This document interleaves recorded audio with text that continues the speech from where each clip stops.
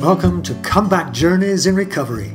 Inspirational interviews with those who are recapturing their peak wellness after a trauma such as an addiction, major accident or illness, or bereavement. We'll also hear from professionals on ways you can regain your own peak wellness. I'm David Shadbolt, and my wish for you is that you'll discover more friendships, confidence, joy and energy as you lead a more fulfilling life.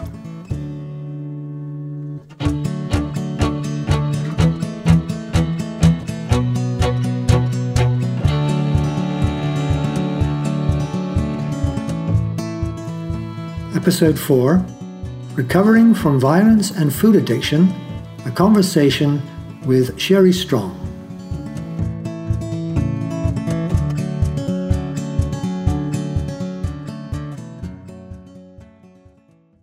Our podcast today is with Sherry Strong, the food philosopher and nutritionist who'd had an active food addiction while working as a chef in Australia and has since used her experience and skills to become a pioneer for healing with whole foods. Welcome, Sherry.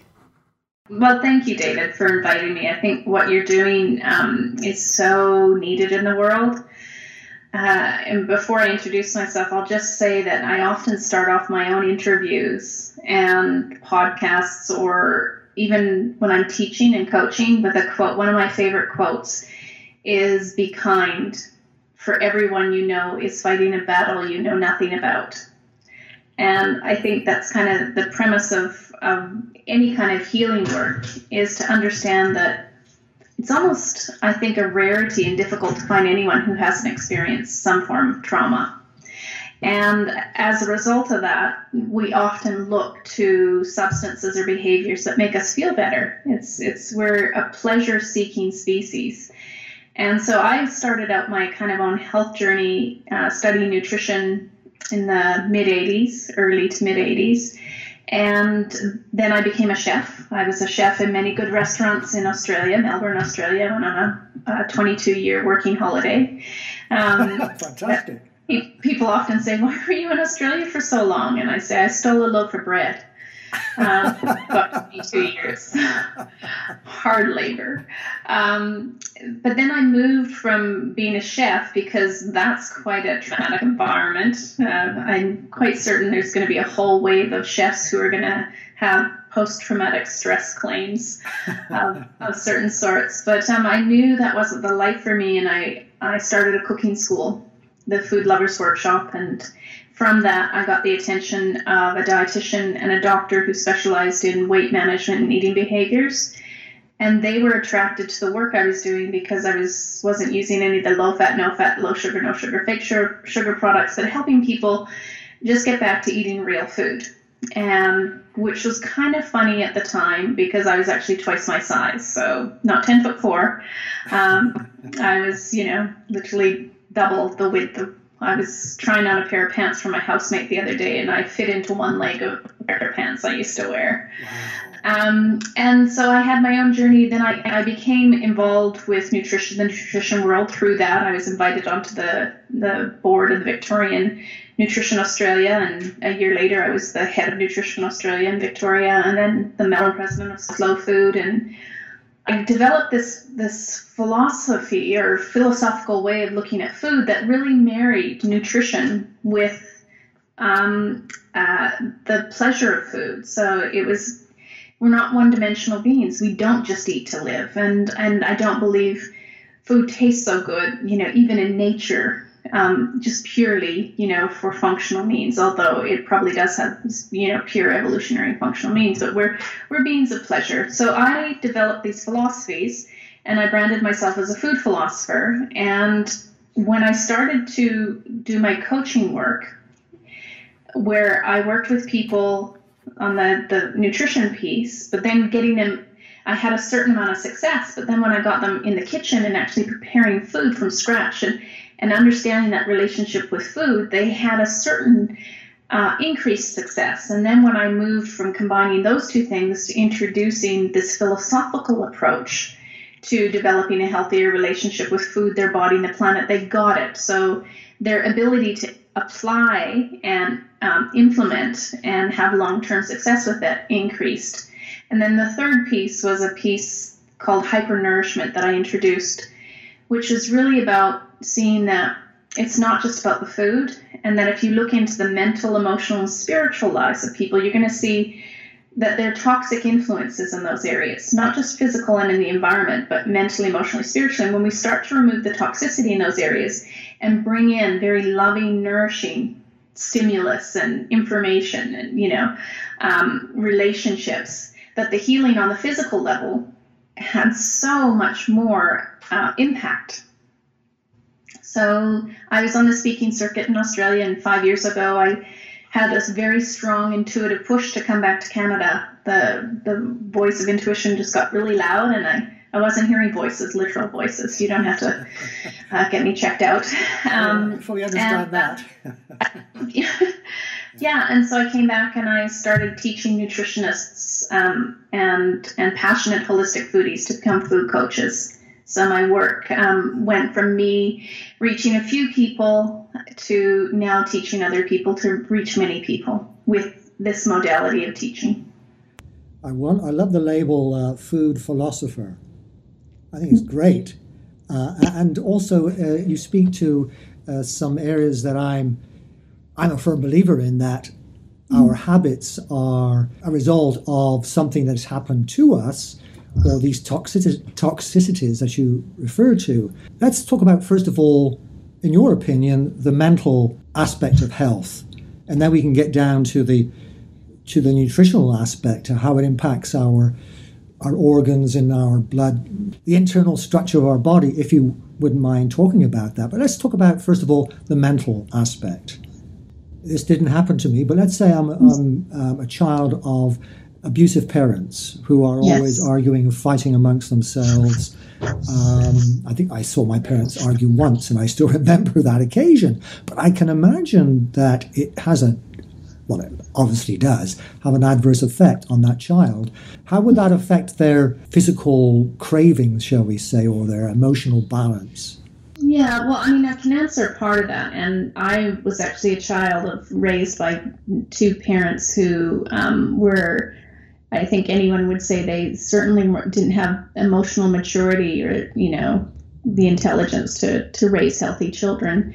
And there was a lot of violence, a lot of physical violence towards one another, and a lot of, emotional and mental violence.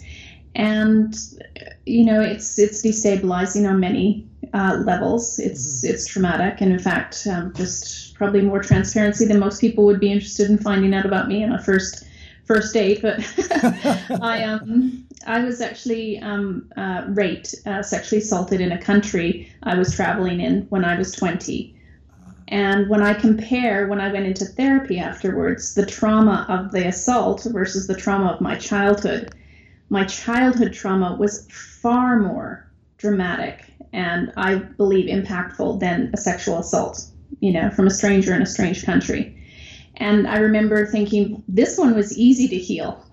This one was really difficult to heal. And I think on some levels I still carry, scars and wounds and have things to work through on that. But what I'll speak to in that piece is that, often in those homes where that's going on, there usually isn't a lot of nourishing food. It's rare. So one, you're already predisposed to a very addictive diet that is not nourishing. So you don't have this physiological stability within your body to cope with that.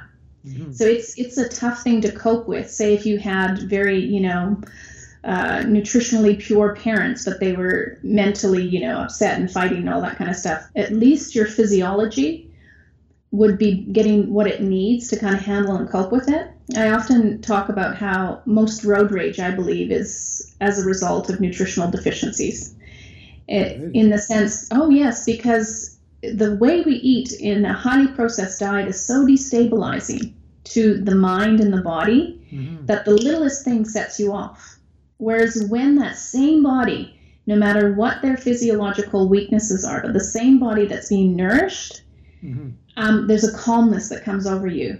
So if your body's malnourished and addicted to what I call the lethal recipe, which is refined foods and highly processed foods, you're malnourished, and there's just this edge that you're on. It's very rare, and it's often why people who do that like to take drugs that calm them, right? Mm-hmm. Yes. Yeah. They're trying to overcome that. Because we're an addictive species because we want to feel good. Yeah. You know, the classic, we want to avoid pain, we want to feel pleasure, and at the very least, if we don't know how to mentally replicate or to produce thoughts that bring us pleasure, mm-hmm. we will engage in substance and behavior. And so, and depending on the level of trauma that someone undergoes because of, you know, mental discord or abuse, you know, that usually is as a result of that, mm-hmm. their development can be stunted.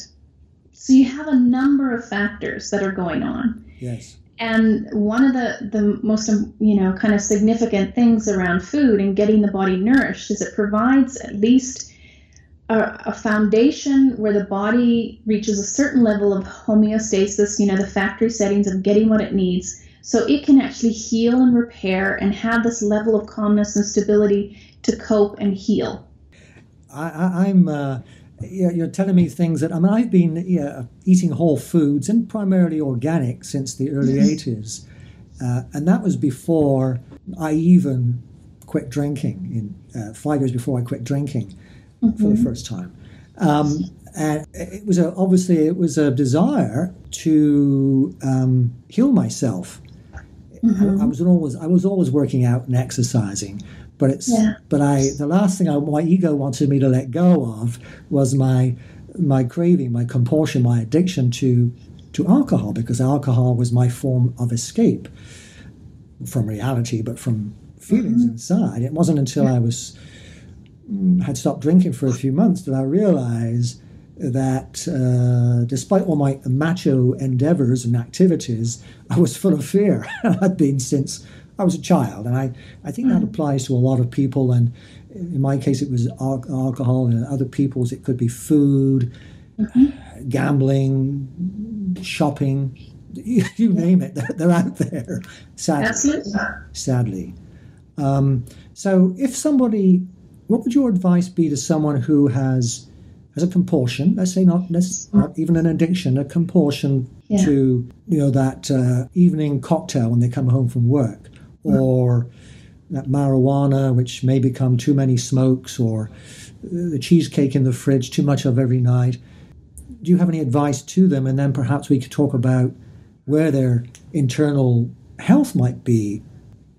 Well, I think the piece that I feel qualified to speak to is that when it comes to addiction, and particularly, you know, food and substances and that kind of thing, is that the first thing that came up when you asked was, this above all to thine own self be true, mm-hmm. and to understand where you are and who you are mm-hmm. at the point. So to give you an example, when I was at the depth of my food addiction, and I was starting the morning with half a liter of Sara Lee ultra chocolate ice cream, and I didn't stop eating until I went to bed, right? Yes. So I was a major, not just sugar addict, but food addict. Mm-hmm. What I knew for myself at that point is I didn't have what it took to say no to food at that point. Mm-hmm. So what I decided to do was I would just start running.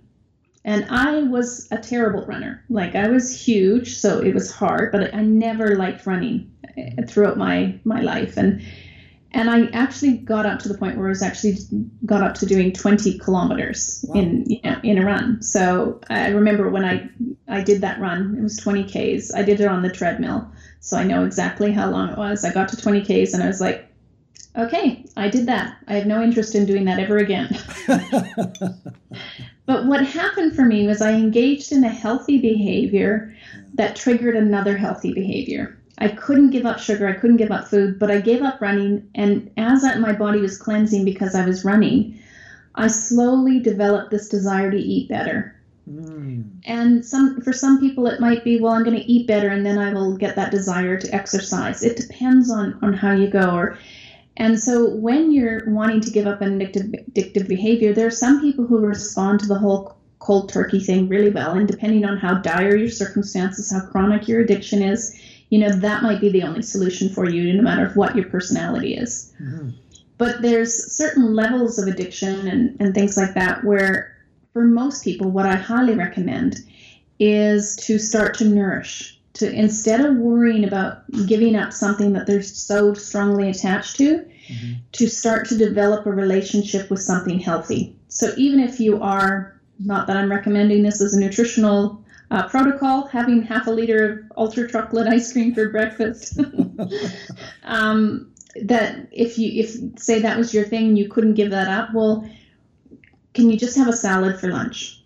Like, consistently have like this action-packed salad with this beautiful dressing, mm-hmm. right?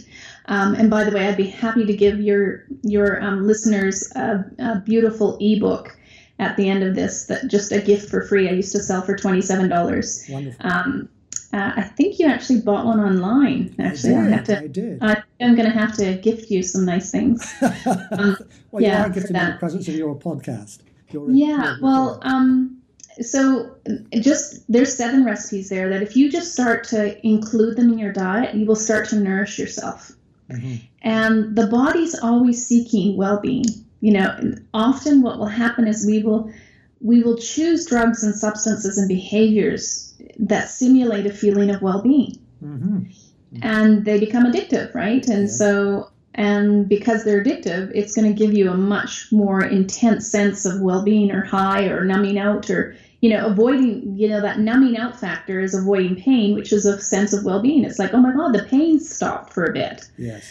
Right. So I think that, and that's what I started talking about is, to be kind, for everyone is fighting a battle you know nothing about, to know yourself, to know that we are an addictive species. We're a physiological species who wants to feel good and hates feeling bad. And until we're able to mentally create the thoughts, the patterns, to develop those new neural pathways that help us develop thoughts that make us feel good, if we can just engage in some basic behaviors to start to, it's that wonderful quote by Stephen Pressfield. He says, begin before you're ready, or start before you're ready. Mm-hmm. And I'm starting a program called Sweet Freedom. I'm holding a summit in April with 30 different experts. And I have an 8-week program, which is helping people get off of sugar and end sugar addiction for good. And the first week is all about start before you're ready. Because most people aren't willing to give up sugar. That it's like they're baby's bottle. Like, no, don't take my sugar away, right? Yes. And you would know many people who come from severe forms of drug addiction. Mm-hmm. They manage to get off the drugs, but they then go on to sugar. They do, or more and more caffeine. Yeah, and so sugar is made very similar to how we make white alcohols, or how we turn opium sap and turn it into heroin, and coca leaves and turn it into poppies. Only sugar lights up the brain's drug receptors 8 times more than cocaine, right? So it's a normal thing. So but to actually start to engage in healthy behaviors even before you make that final commitment of, I'm going to give this up. For anyone listening, if they have an active addiction to sugar, or any other form of substance abuse, such as alcohol, in what state would their organs likely be? Well, likely to be toxic, likely to have fatty liver disease. But here's the crazy thing, is that you can develop fatty liver disease in 30 days from just eating a diet that is considered healthy, but is super high in sugar.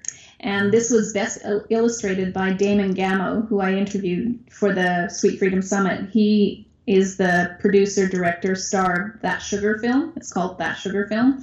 And that was the experiment. He decided he would go for 30 days eating a diet purely of healthy foods. So no soft drinks, no ice cream, no candies, but things that are marketed as healthy. So, the yogurts, the low-fat yogurts, and, all those products. And literally in 30 days of consuming those foods, he developed fatty liver disease. So you don't have to be an alcoholic to have, a toxic body. Wow. Yeah. So, and the whole thing, the vicious circle about that, of eating highly processed foods or having any kind of, serious drug addiction, is it depletes the system. Mm-hmm. It creates toxicity. It depletes the system of nutrients. And so then even if you weren't consuming a drug of some sort, you're going to feel terrible because you're malnourished. Yes. Right? Yeah. So no matter what you're doing, you have to bring nourishment in. Mm-hmm. You have to bring nourishment in. And it's great if it can only be physical, but it's more powerful if you can bring nourishment in mentally, emotionally, spiritually, and physically. And just something little in each of those areas every day. And one of the problems that comes up for a lot of people, it is a discipline that is born out of self-love. And for most addicts understand that they're suffering from a self-love deficiency. Absolutely. Right? Yes. And so that becomes the hardest thing, is to engage in a healthy behavior that's actually a radical act of self-love. Mm-hmm.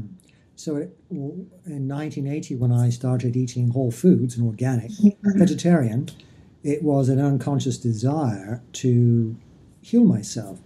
And then physically, because I was always working out physically, and then stopping alcohol. And it wasn't until the meditation component came in, the regular practice of meditation, did I put all the pieces together, in my opinion, and those three things, good nutrition, exercise sensibly.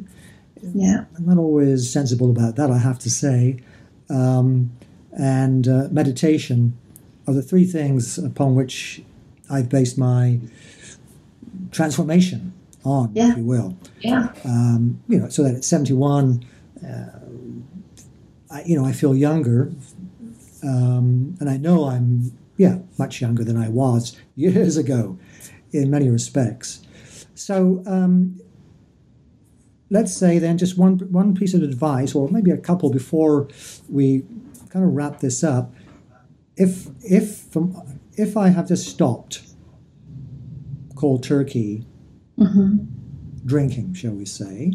Yeah. I'm going to probably start eating more sugar or junk food, or maintain what I was eating before. I can't give up both at once. So what you're saying is start before you're ready, or begin before you're ready, and perhaps have that healthy lunch, even if I'm eating junk food the rest of the time, and then gradually. Is that so? Yeah, you build up. So, and it depends on your constitution, your palate, what resources you have available to you. So it might be, I'm going to have a salad every lunch, or every night I'm just going to have a soup. Like, I'm going to make a really nice, nourishing, hearty, or cleansing soup. I might alternate it, but one meal of the day is just, and the easiest way to do it is to choose the same meal each day. So it could be breakfast, could be lunch, could be dinner, but choose one of those. Mm-hmm. Or if you just have 2 meals a day, choose one of the two, right? And just make it something that you can kind of stick to. Mm-hmm. Mm-hmm. And it just provides kind of a go-to, a consistency, a protocol for yourself that it's just, you can do this, I've got this. And what that will do is it will start to bring intelligence into your body. It will bring nutrients into your body. It will start to heal. It will start to detoxify, and so it's going to help you transition. And the other piece of advice I would give is that if you are going to have the sugar, try to find the most natural forms of sugar to have sweet things. So you can have date balls, or even just avoiding things if you're in the United States, or North America, that have high fructose corn syrup, which is, I call it the crack cocaine of the sugar world, right? Yes. So try and find the most natural form of sugar that you're going to have. Like, one of the things I did when I was, in my deep food addiction stages, just by switching to local homemade, handmade ice cream from the Sara Lee type ice cream, you can get these big buckets of ice cream, right? Just by making that one swap, is that I'm going to make an ice cream that's made out of real ingredients, no chemicals or highly processed things. Just the volume of it changes, because this is $8 and this is like $6. So the cost alone really moderates what you're doing. And the other thing too is, what you find is you realize how much air, water, or refined sugars or bulk fillers are in this ice cream. So it takes less of this to satiate you. And that's what I call, it's part of a protocol I call the replace principle. And it's just you're moving in the right direction. And you're saying, okay, I'm not, I know myself. I know if I try and give up ice cream, I'm going to go back to the alcohol, or I'm going to go back to the drink, which we know is, completely destructive for people. And this is a lesser evil for me. But if I'm going to have the ice cream, I'm going to have the good stuff, Great. And I'm going to be present and savor it. Sensible advice. So, Sherry, how can the listeners contact you for this gift that you were? Well, it's the returntofood.com. Returntofood.com. Mm-hmm. And by the time this goes to air, I'll make sure that you'll be able to get access to the 7 Recipes for Life ebook. Fantastic. Yeah. And in April, is this an online conference or a summit that you're part of? Okay. So, and you can just go to sweetfreedomsummit.com. Mm-hmm. And you can register for that. It's free to attend. We're going to have over 30 experts and speakers talking about all the different modalities and areas to really address sugar addiction. And so you can, register for that free. And we also have the Sweet Freedom program, which we'll be launching in January. Great. Well, I'm sure a lot of listeners will be paying attention to that. And I really appreciate your time and candor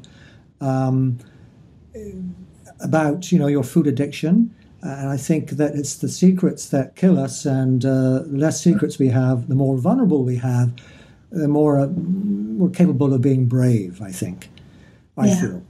So thanks very much for joining us, and I look forward to connecting with you. I don't know, maybe I'll become a food coach. Who knows? That'd be awesome. Okay. Bye-bye, and have a great Christmas holiday. Thank you, David. You as well. Okay, thanks. Bye-bye. Bye.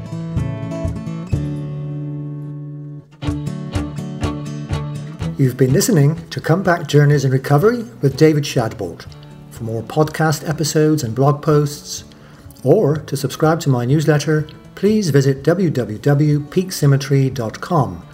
Peak, P-E-A-K, Symmetry, S-Y-M-M-E-T-R-Y.com. Subscribers to the Peak Symmetry newsletter will receive a free download of a guided meditation. You can subscribe to this podcast in iTunes. Thanks for listening.